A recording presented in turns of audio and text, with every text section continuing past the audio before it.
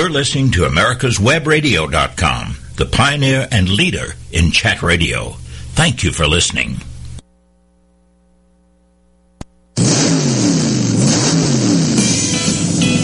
You're listening to America's Web Radio. And now time for the Classic Car Show with Steve Rinaldo and Jim Weber.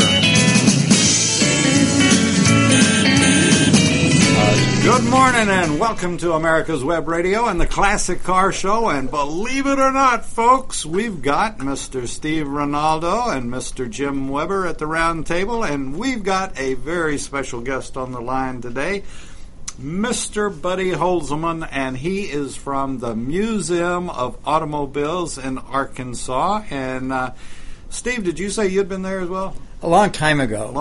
Okay, yeah. Jim Weber has been there. So, Buddy, I'm going to take back everything I said about asking you hardball questions.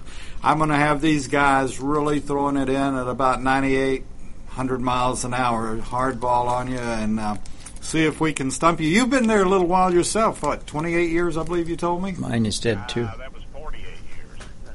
I went to work there in 1966. 48? 48. Wow, okay.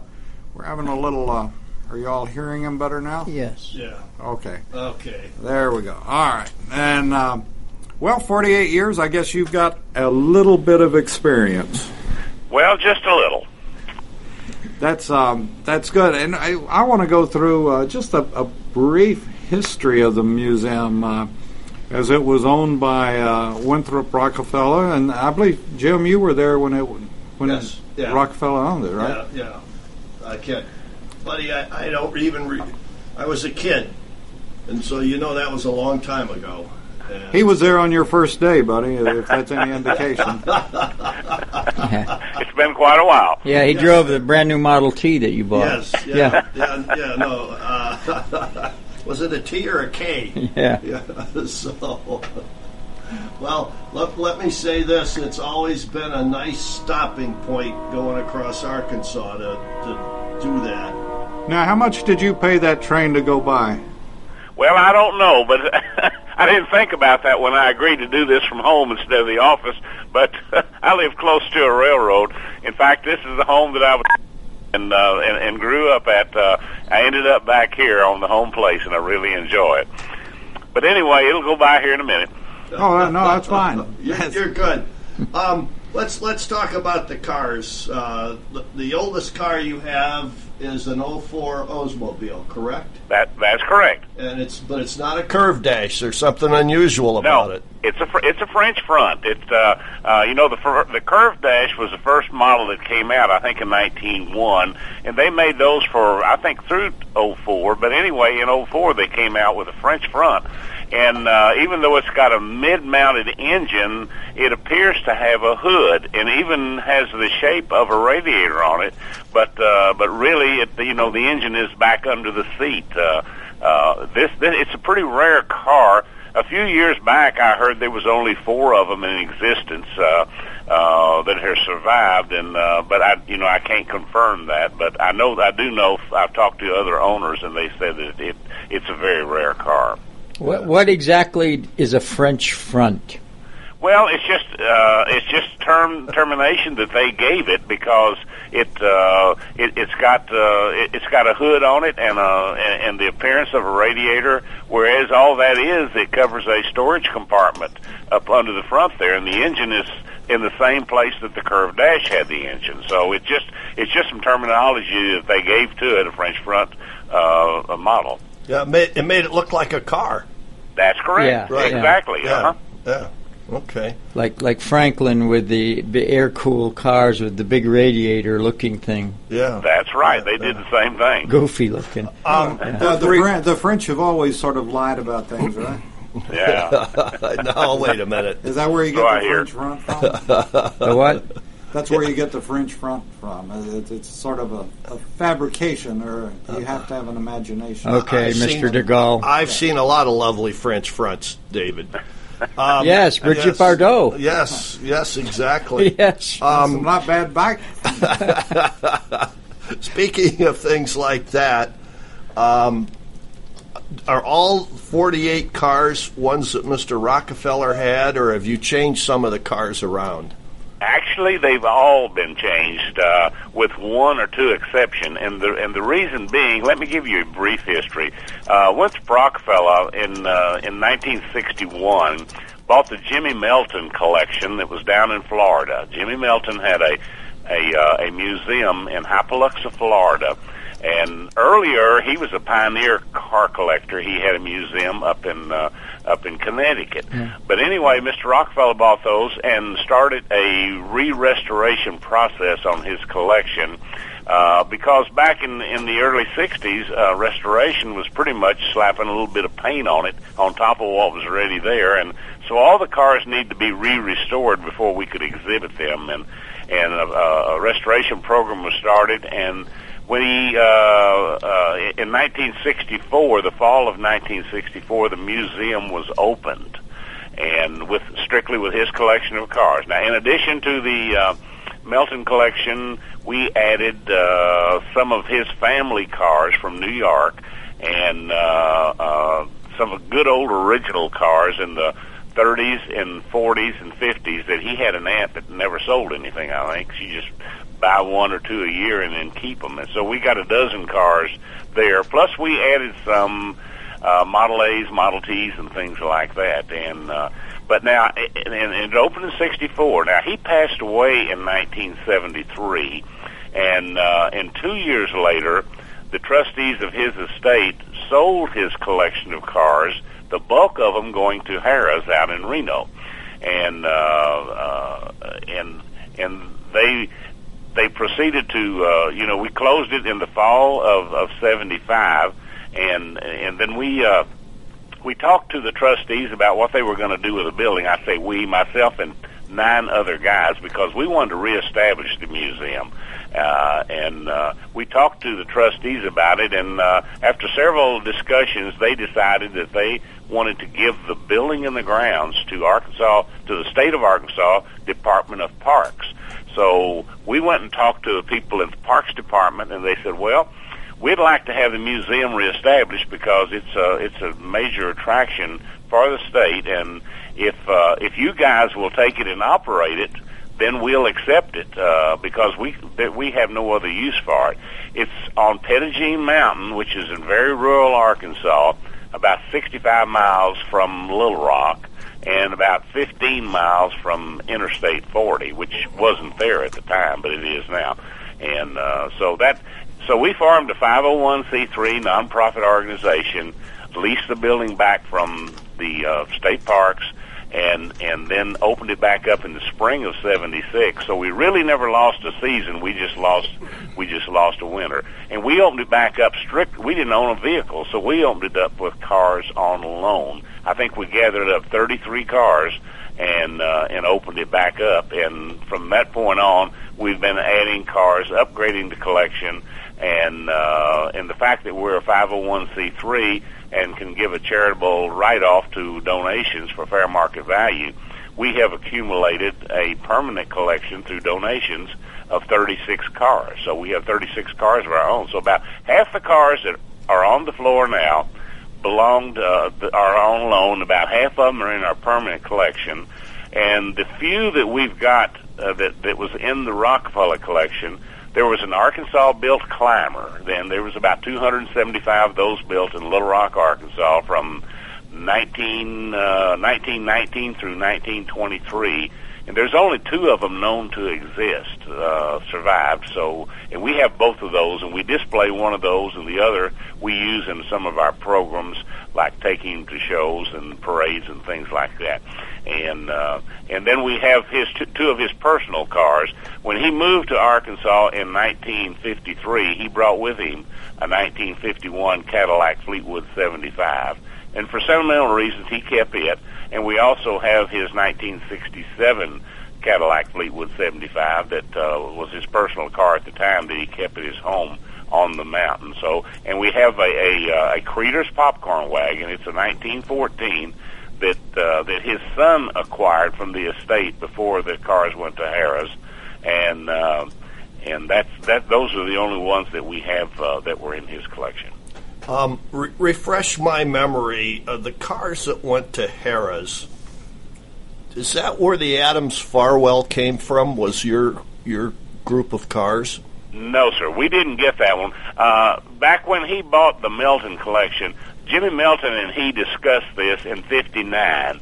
And at that time, Melton had 85 cars. Right. Well, at the time, Mr. Rockefeller wasn't interested, so Melton started selling off his cars one at a time. And he sold about half of them, in fact 40 of them, because we ended up getting 45. And the car you're referring to evidently was sold prior to that, because we didn't get that car. Okay, all right. That's the one with the weird engine, right? Yeah, it was made in Dubuque, Iowa.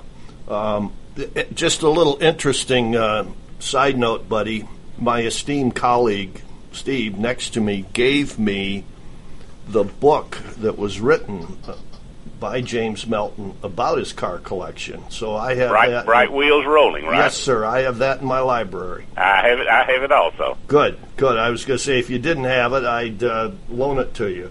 Uh-huh. Now that's of the museum when it was still in Connecticut. That was before right. It was moved to Florida. Yeah, and I think the last chapter talks about it being moved to Florida, if I'm not mistaken. Right.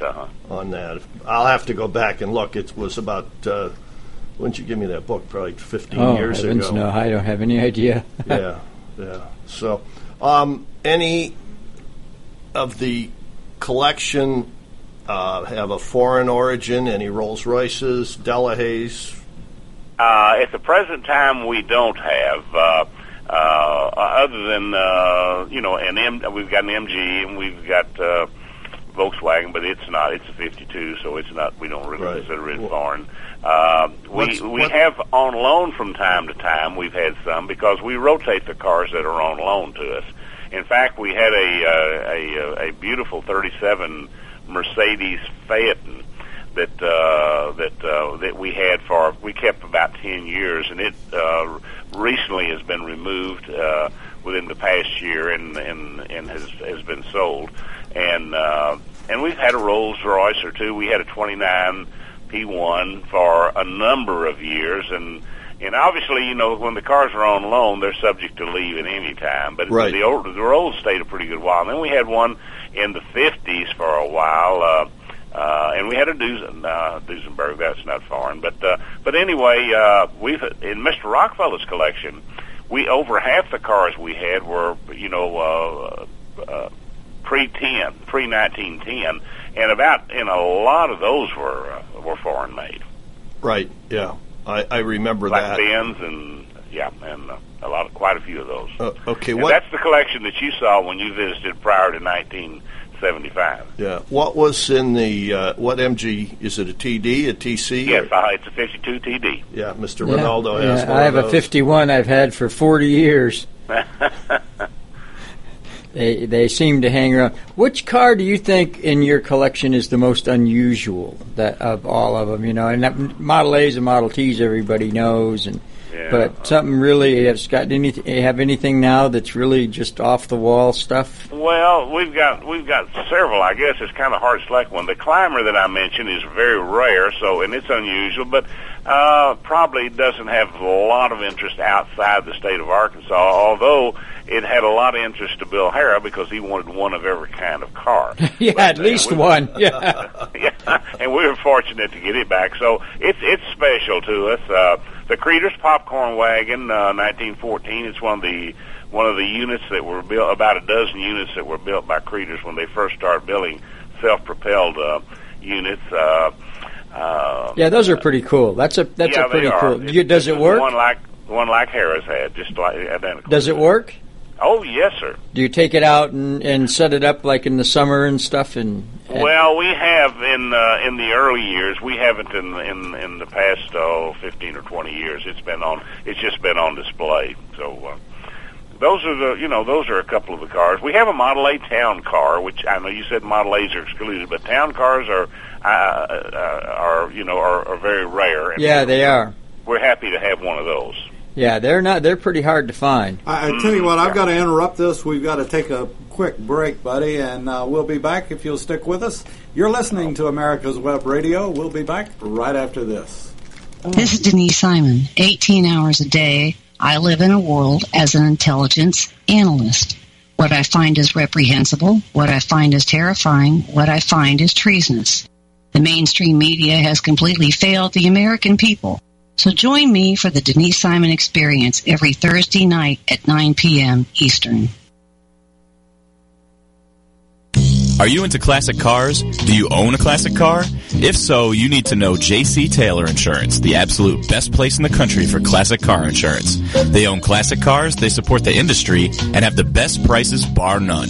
Go to jctaylor.com, get a quote, and tell them you heard about them on Radio Sandy Springs. This is Dr. George. Join me Wednesday mornings for Medicine on Call and participate in a lively conversation. Learn what's happening behind the headlines in medicine.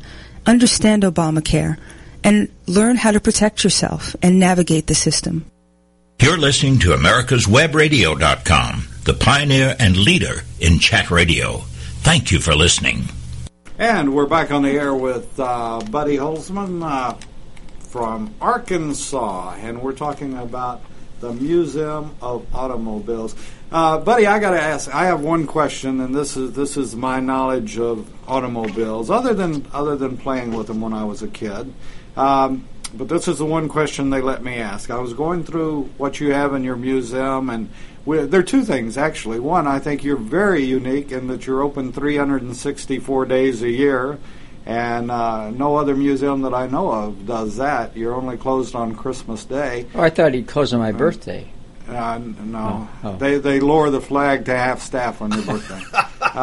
And the other question is, we have interviewed a number of museums that tell us about the weddings they've had. So I got to ask, have you had a wedding at the museum?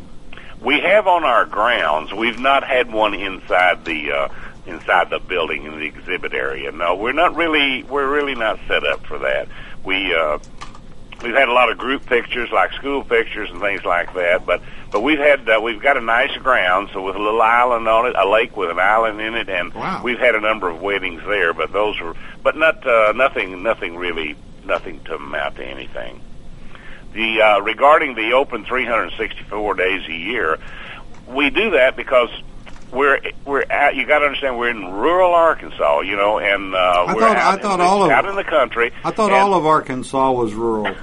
Well, it could be, but we can't go off and leave the place. We have to have somebody there 24/7, and we can't leave it. Now, the people say, why don't you have an alarm system? Well, alarm system is only as good as somebody you can have to answer it.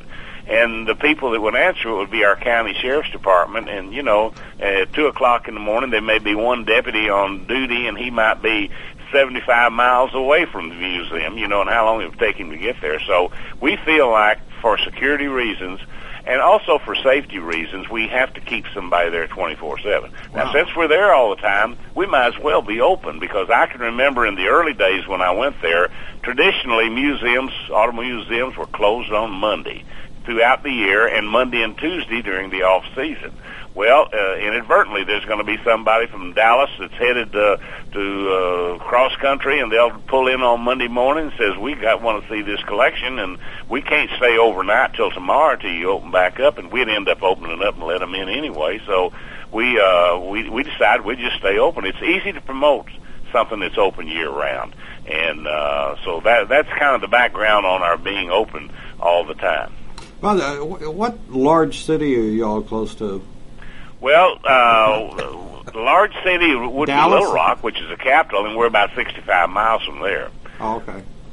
And then how far are you from Fayetteville? Fayetteville, we're about 150 miles. Oh, okay. Mm-hmm. So it's a little off the beaten path, as you said. Yes, it is. Well, and I understand that when this all began to develop, and Mr. Rockefeller's advisors they didn't want him to build it on Pettigene Mountain. Of course, the corridor for Interstate 40 was there, but it wasn't yet built. But his advisor says, first of all, you need to build it in Hot Springs, which is a very tourist-oriented city, especially at that time. And he said, if you're not going to build it in Hot Springs, maybe build it in Little Rock, or build it where the proposed I-40 is going to be running instead of on Pettigene Mountain where his home was. And he said, no, this is my museum, and I'm going to build it where I want to. And I can do what I want. You got that That's right. Did he mention anything about the signature on the other person's check? No, I don't think so. He got his way. Yeah. Yeah, you can imagine that stuff. Do you do one of the focus points now in the hobby? One of my interests when I was on the AACA national board was getting more young people involved. As you know, that the antique car hobby is facing a very big crisis with trying to get young people involved and keep this hobby vibrant. Do you do anything special with the youth programs or any kind of special stuff for kids? Well, only that we entertain an awful lot of school groups, that come. But as far as any outreach programs or things like that, we don't. We work with one of the national clubs that's predominant. The membership is in the Mid-South, but it's the Mid-America Old Time Automobile Association. And we're currently, and I serve on the board of that, we're currently discussing a program that would get younger people involved, because we understand the situation also that there's, we're just losing a lot of our older members, and they're not being replaced. It is something that needs to be addressed. Yeah, I make a suggestion to you, if you haven't already. Her name used to be Salisbury, but contact Tabitha Hammer at Haggerty Insurance, and she's a real go-getter and a great promoter, and Haggerty has a bunch of programs for that are out of the box, requires no effort on your part to develop, to do for kids and young people in the hobby. So if you haven't done that, you might want to try get a hold of Tabitha and see if she has something that might work in for your group. Very good. I'll do that. Tell me about this club, because Steve and I are AACA members and other car clubs too, Steve's and Horseless Carriage. I'm not familiar with yours. Well, our museum also serves as headquarters for them. It's a national club, but like I said before, the membership in it is predominantly in the Mid-South, Arkansas and surrounding states, Texas, Louisiana, Kansas, Oklahoma, etc., Tennessee, and it's not a large club. It's got 500 or 600 members, and it's made up of 29 chapters. There's a club in Little Rock that I belong to. There's a club in Conway, Arkansas I belong to. There's a club in Russellville, Memphis, Jackson, Mississippi, Jackson, Tennessee, all these states. There's 29 clubs, and the members of those clubs are also members of MOTAA is what we call it, Mid-America Old Time Automobile Association. And we have a magazine, and a quarterly magazine, and like I say, we serve as headquarters for it at our museum. So it's not a big club. It just never really took off. But it's it's an active club, very active, because they help us put on our big annual car show that we have. And when is that? That is in June. It's in the third week of June. Actually, to be more specific, it always ends on Father's Day Sunday. So a lot of people remember they call it the Father's Day weekend show. But we actually have 5 shows a year now. But that's our big one. It's the one that we started back in 1968, and it has continued to grow. And the growth has been in the swap meet area, and we sell out every year. We've got about 1,450 spaces, including our car corral spaces, and we sell out every year. And it's a well-established show. It's called the Pettigene Show, and it does so well that we started a second one in September, which is the 4th week of September, and it's a swap meet. And in addition to that, we have a military vehicle show, and we have an open car show also for that for people to see. And then the other 3 shows we have are rather small shows. There's a Mustang show, a Ford Econoline show. There's a club that comes and puts a one-day show on, and then there's the Motor Maids, which is a ladies' motorcycle group that comes every year. And puts on a show. That's so, cool. Wow, that's interesting. These 5 shows are fundraisers for us. And of course, we're nonprofit. We're always fundraising, and we're like any museum. There's just no way you can get enough people through the front door to pay for operating. So you got to look for all different types of sources of fundraising to help. We're not trying to make any money. We're just trying to make ends meet. Right. What's your admission charge? Our adult admission is $10. Seniors over 65 is $9. Students 6 through 17 is $5, and under 6 is free with parents. Then we've got group rates for groups that want to come, and we get a lot of groups, and we've had several recently. Antique car groups, that are on tours that drive through, and we've had several usually this time of the year because we have several seasons here. In the spring, we have the dogwoods, the early blooming trees, and in the summer is vacation season. But in the fall, we have the fall foliage, which is beautiful, just like up in your area, and a lot of people get out and tour with antique cars. Sounds pretty cool. Have you had any of the AACA national tours stop by your museum? No, we've not. We've had a number of years ago. We had a National Model A meet headquartered here, and we've also had the Classic Car Club that has made a tour through here. But I don't think that the AACA has.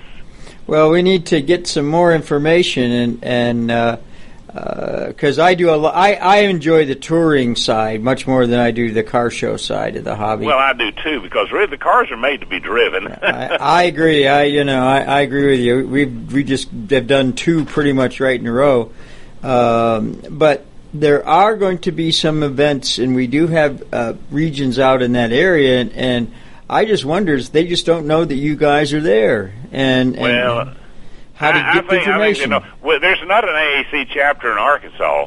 I don't know if there ever has been. Really? Excuse me. But the nearest one that I'm aware of, I think, is in Memphis.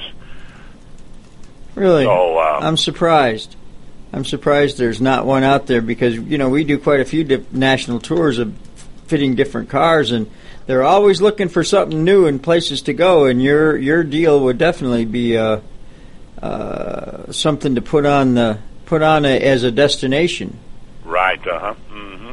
That would be really cool. I'd like to do that. I'll anyway.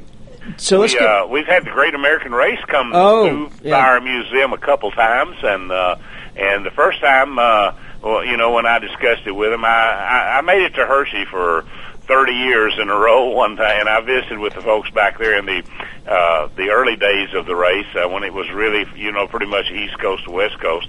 And I told the manager, the director of it, I said, I don't think they'd want to come because we're on a mountain, and it's a pretty tough mountain. It's a big mountain. And he said, boy, the tougher the better. We'd like that. So the guy from Texas. The guy from Texas, yeah. Tom, I believe his name was Tom something. I can't remember. I can picture him, but I can't remember his name either, yeah. Yeah, but anyway, they came, and then about 5 years later, they came back, and that was quite a sight to have those cars coming in and out. Yeah, it's pretty cool. It's a neat thing, the Great Race. I have a good friend of mine that is sort of the manager for Coker on the Great Race, and they're going cross country next year. Well, not cross country, from Missouri to California is next year's deal for them. Oh, okay. We're going to take a break, and we'll be back with Buddy right after this. Don't be hoodwinked by the left, who wants you to believe the fairy tale that we can power America on butterflies, rainbows, and pixie dust. I'm Marita Noon. Get the truth about energy on my show, America's Voice for Energy, only on America's Web Radio. Are you into classic cars? Do you own a classic car? If so, you need to know J.C. Taylor Insurance, the absolute best place in the country for classic car insurance. They own classic cars, they support the industry, and have the best prices bar none. Go to jctaylor.com, get a quote, and tell them you heard about them on Radio Sandy Springs. The United States Justice Foundation since 1979 has been dedicated to instructing, informing, and educating the public on legal issues confronting America. That means you and me. When necessary, this nonprofit organization has had to litigate to present the constitutional view. Since 1980, USJF has submitted testimony to the U.S. Senate on all but one U.S. Supreme Court nominee. Learn more about USJF by visiting their website at www.usjf.net. Support this nonprofit as it defends our rights, our liberty, and our Constitution. You're listening to America'sWebRadio.com, the pioneer and leader in chat radio. Thank you for listening. And we're back on America's Web Radio and the Classic Car Show, and we've got Buddy from the Museum of Automobiles in Arkansas, up on top of the mountain. You look out and you see everything from here to there. Is that correct, Buddy? That's correct. Hey, Buddy, do you ever do any sports car shows or have any activity with sports car people? Not specifically, no. No, Okay. it's just mostly with the antiques. Okay, because I know... And we're gradually working in a few open car shows to accommodate a few other folks too that want to come, and but it doesn't affect our. We have a big a judged show in June, and it's on one end of our property. We've got 70 acres, so it's on one end of our property, and on the other end, we've started an open car show to get some of those guys in too that want to come. Buddy, can you come up one side of the mountain and go down the other side, or that's correct. Yeah. There's one Highway 154 that that will you can exit at Marlton off the interstate and come up 154 and exit go off the west side of the mountain and get back on the interstate at Russellville, Arkansas. Well, let me ask. When you walk in the door, I know that you have a gift shop. What do you specialize in your gift shop? We try to have something different than you can find at all gift shops going up and down the highway. So most everything is pretty much auto related. We have a lot of personalized things like postcards of our cars, T-shirts, caps, and magnets and that sort of thing. But we've got a lot of models, and I'm interested in anything that's antique auto related, and so we try to have something a little bit different. Well, you must like both of our hosts, and they're antiques and they're auto related. Both. Well, I kind of fit in that category also. Yeah. You know why we let him get away with that? He pays us so much. We let him take a shot at us once in a while. So do you still go to Hershey, or don't you go anymore? No, I don't go anymore. My son works with me, and he goes not every year, but occasionally. But I went for 30 years from 68 through 97, and I really saw it grow because in 68 it was pretty small, and I really enjoyed it. And we had it was kind of a business trip that got me started going, because we built antique car tires back in the 60s. At one time, there was nobody building tires when the guy up in Indiana shut down, and Mr. Rockefeller bought his equipment, and we brought it to Pettigene Mountain and set it up, and operated it for about 3 years, and then we sold it to a group in Elizabethtown, Pennsylvania, and they took it up there and set it up, and we had a 10-year deal with them, and so I'd have to go up there once a year to inspect the equipment and check on our investment. And you mean those are Universal? Just happened to go at Hershey. Yeah, that was Universal that you were. Right? Yes, sir. Yeah. That was Universal Tire with Ann Klein was the principal, and sure. In fact, Harold Coker was one of the early ones involved in it, and another gentleman named Bill Dupree. Yeah, I've known Harold since I was a kid. And the tire stuff. Ann Klein had a beautiful collection of Bentleys, if I remember right. Yes, Bentleys, and I think some Rolls, too. Yeah, but the Bentleys were the beautiful ones before Rolls took over. Yeah, nice person. So it's interesting how this business evolves. It's just a big circle, you know. The more you get involved, you find out, well, I knew this guy and that guy and this guy and that guy and all that stuff. Yeah. Just because, would like to do, we've done this in the past, sort of take us through a quick guided tour of your museum as you walk in the door.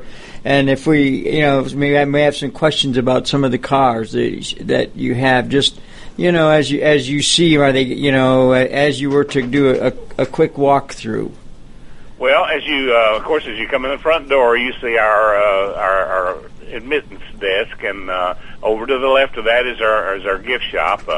And the cars are all on one level, even though we have two levels. On the lower level, we have restrooms, a drinking fountain, and a Coke machine, plus offices, plus storage and maintenance area. Upstairs, we also have a handicap bathroom for those that can't maneuver the steps. But all the exhibits on one floor. It's a very unusual building. It still looks modern to me, because even though it was built back in the 60s, but it's built on the principle of a suspension bridge. The roof, it's suspended on cables from the four corners, and it's 22,500 square feet of exhibit space with no pillars to get in the way, and the roof swings down from the four corners and hangs on these cables.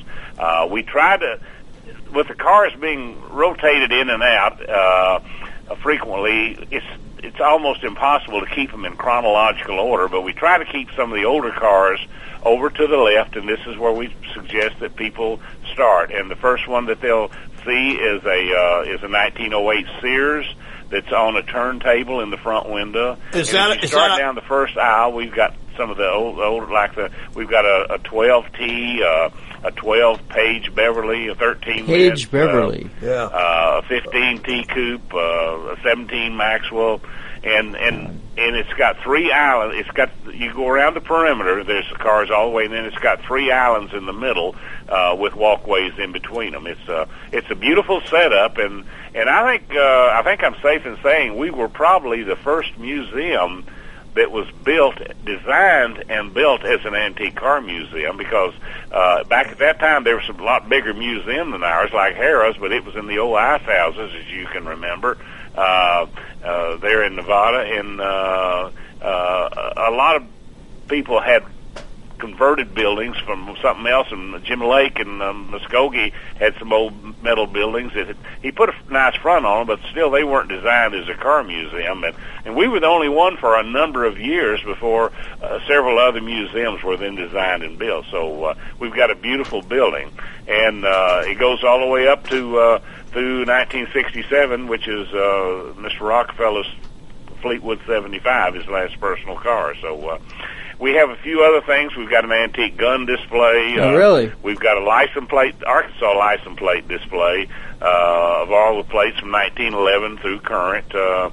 Some things like antique gas pumps, antique pedal cars, and antique arcade machines, and a player piano, and you can kind of walk around at your own. It's not a guided tour. You walk around at your own pace, and some people spend 20 minutes, some people spend 2 hours, some people go to lunch and come back. They want to read a lot of the history of the cars, and what we try to do is with this broad coverage is try to portray the evolution of the automobile. By the way, we have your website up on streaming live on our website right now, and people can look at it, the Museum of Automobiles, and we've got your hours and rates map up right now. And yeah, it's a pretty scene that you have a fountain out in front of the museum. That's correct. We've got a water fountain, a water feature that really sets it off. Yeah, it is very unique. I have to back you up way back. You mentioned a Sears. Is that a high wheeler? Yes. Okay. Is it set up? Is it like a delivery wagon? No, it's a little runabout. Oh, it's a runabout. It's a Model J runabout. Oh, wow. That's even rarer, if I remember right. And it's one of our permanent collection. It was donated to us. Yeah. Okay. And I'll mention too the old Ford Oldsmobile. That was the very first car that was donated to our permanent collection. So it's a little bit special to us. There was a collector in Little Rock that had several cars that he loaned us when 3 cars in fact, when we were going to reopen. And we brought those 3 cars up, and when he got ready to take his cars home, he just left the 4 Olds and said, "I'm going to give you this one." So that was the first one that was donated, but the Sears is a nice car, and it has a nice history to it too. By the way, family in Hot Springs that owned it since 1939. Wow. On your website, you have cars for sale. You have a 1970 Jacobson Cruiser for sale. Is it in running condition, or? Yes, actually, that's really not a car. That's a 3-wheel little utility vehicle. Huh. But it is for sale. It was something that was given. We have cars for sale at times. At times, I've had quite a few. When people give us a car, it either goes in our permanent collection or it goes in our surplus inventory, and we offer a sale. This is one of the ways we raise money. And over a period of years, we've had probably 25 or 30 cars that have been given to us that we can sell. Unfortunately, I sold the last car I had, which was a 74 Olds Rinaldo, about 2 or 3 months ago, and I'm looking for one, some right now, because it's always interesting for people to, they want the first thing they ask, anything for sale? And we say, oh yeah, we got a sign with the cars up, but I just don't have any cars right now. I've got this literature trailer that's fully equipped and swap meet ready that was given to us with probably 12 to 15,000 automobile ads in it, and we set it out when we have our swap meets, but I'd like to sell the whole unit. Yeah, I've got it up on streaming right now. So if you're a 501, so if somebody wanted to give you a car, it's totally tax deductible, and how would they contact you, and are you looking for anything specific? Well, of course, we're always interested in things that we could add to our collection, but we're also equally interested in cars that people just want to help support our organization, to give to us, even if we don't keep it, even if we offer it for sale. And the best way is to go through to our website to get to us, which is museumofautos.com, and that's the best way to get to us. And but there's no special car that we're looking for, other than I'd like to have a Duesenberg. We all would. Yeah. Make that four. And another little bitty strange thing is that when Winthrop Rockefeller lived in his early years, before the museum was even an idea, he owned a Tucker. And I'd love to have one of those, and I tried to get him to buy it back, and he wouldn't do it because he sold it before he ever bought the Melton collection. And when it came available out in California, I contacted him and I said, we'd like to have this Tucker for the collection. He said, I know you would, but Buddy said, it's just a matter of policy. They were wanting $35,000 at the time. Yeah. He said, it's a matter of policy. I'm not going to pay $35,000 for something I sold for $1,250. Yeah, now that $35,000 would be $500,000. That's correct.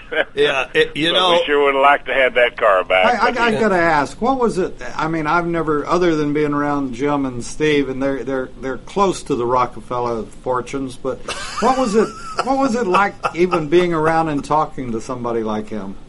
He was a very down to earth person. I worked for him until he died. I went to work there in January of 1966.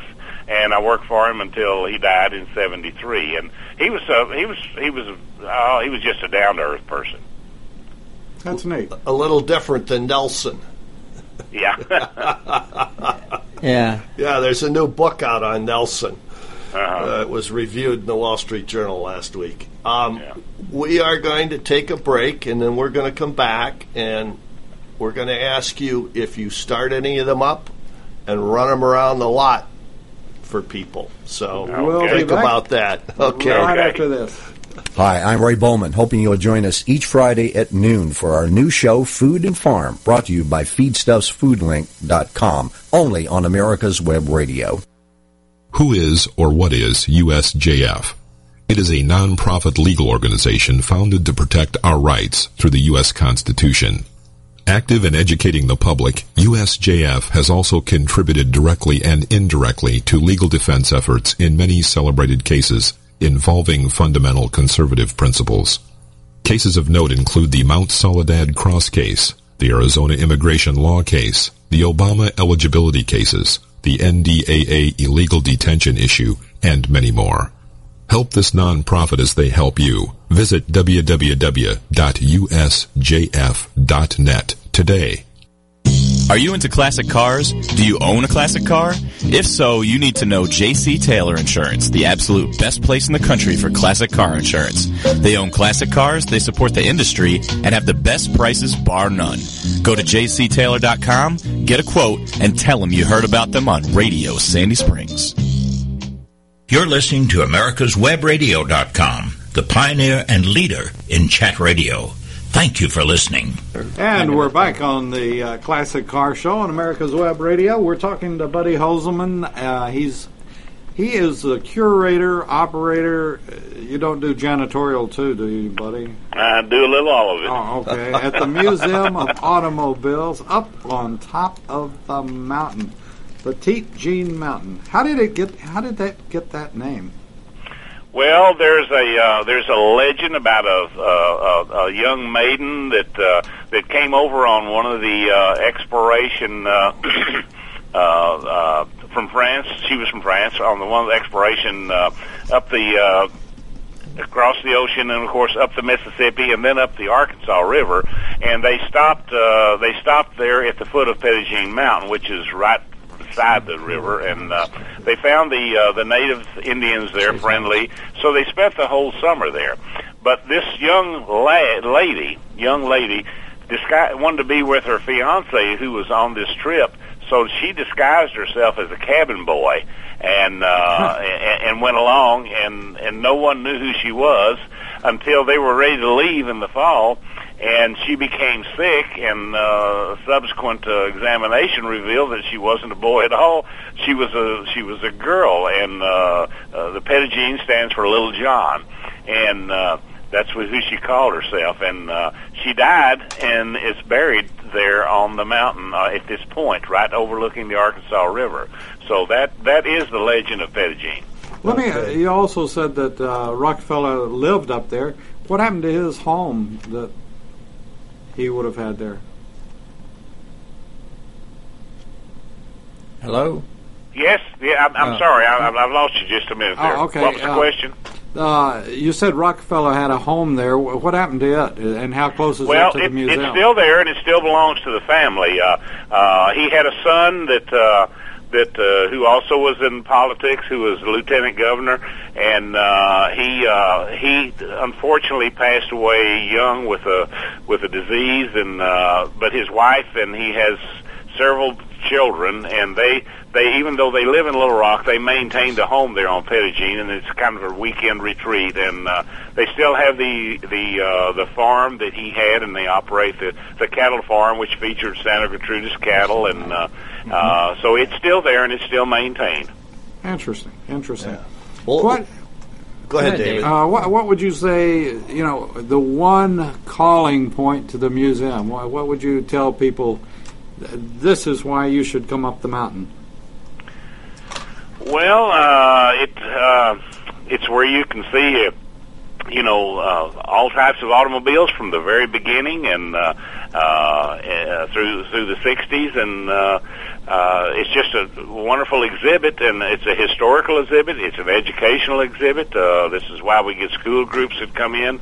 A lot of times the teachers will make the kids pick a car and then do a story on it, etc. So they do read about them and they understand about them, and they're up until modern days, there's nothing that had more influence on our economy and our way of life than the automobile did when it started becoming available to everybody. And you have to give Henry Ford a little credit for that when he got the Model T down to less than $300, in the 20s.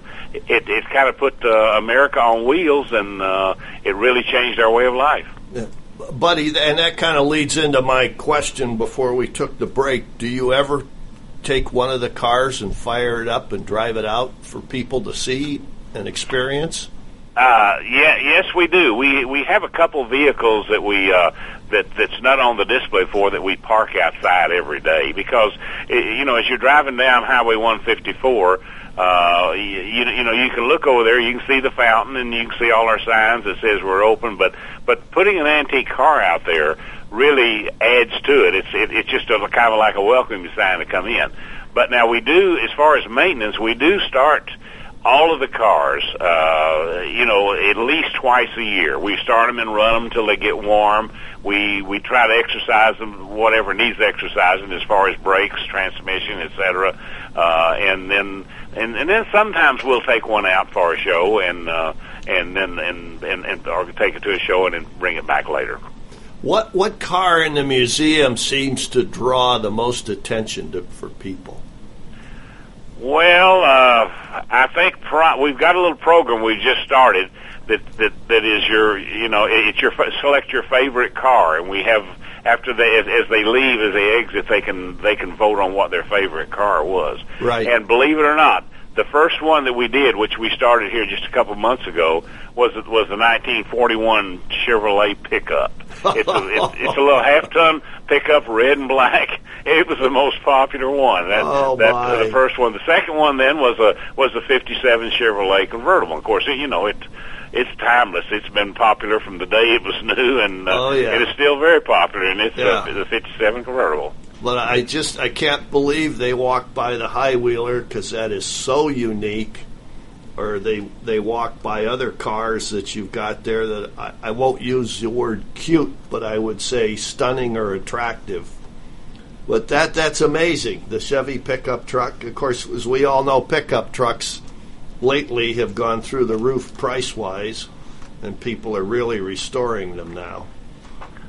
They've become very popular. I was just going through your website, and I can't help but comment on Tootsie. Now, does she participate in the museum as well?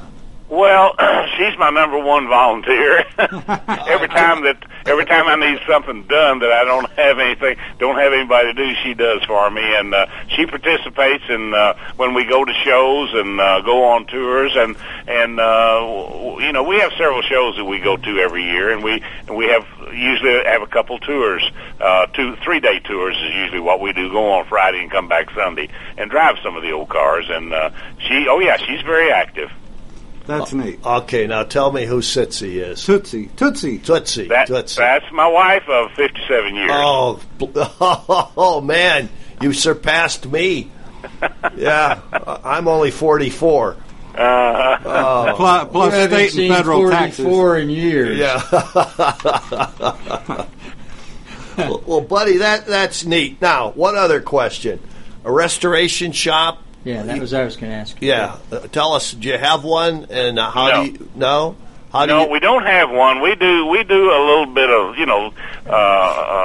we do a little bit of maintenance on the cars. We might do a little bit of touch-up, but as far as a full restoration shop, we don't have one.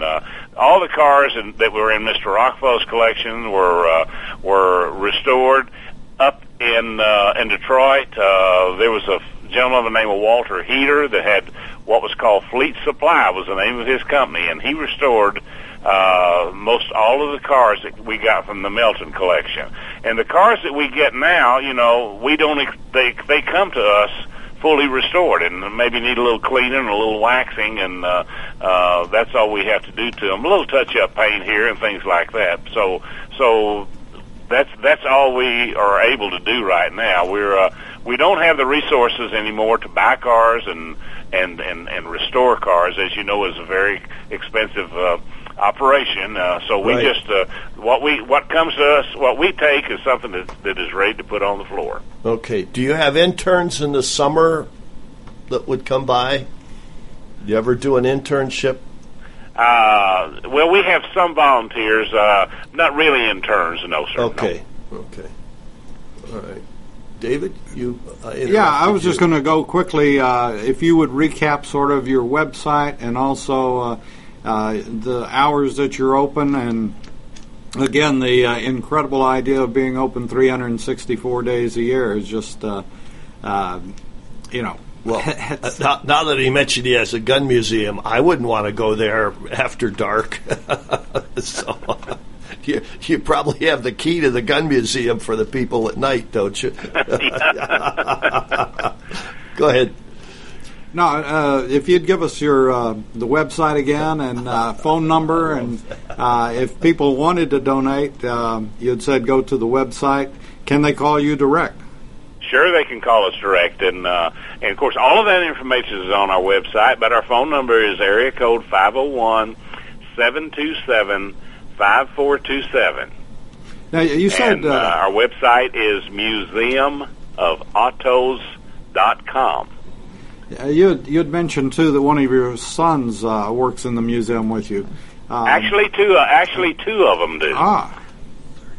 So it's almost a family affair, huh? That's correct. The oldest son, Tommy, he takes care of all the building maintenance, ground maintenance, and the maintenance on the cars, starting them periodically and keeping them running, and just a general maintenance man, does everything.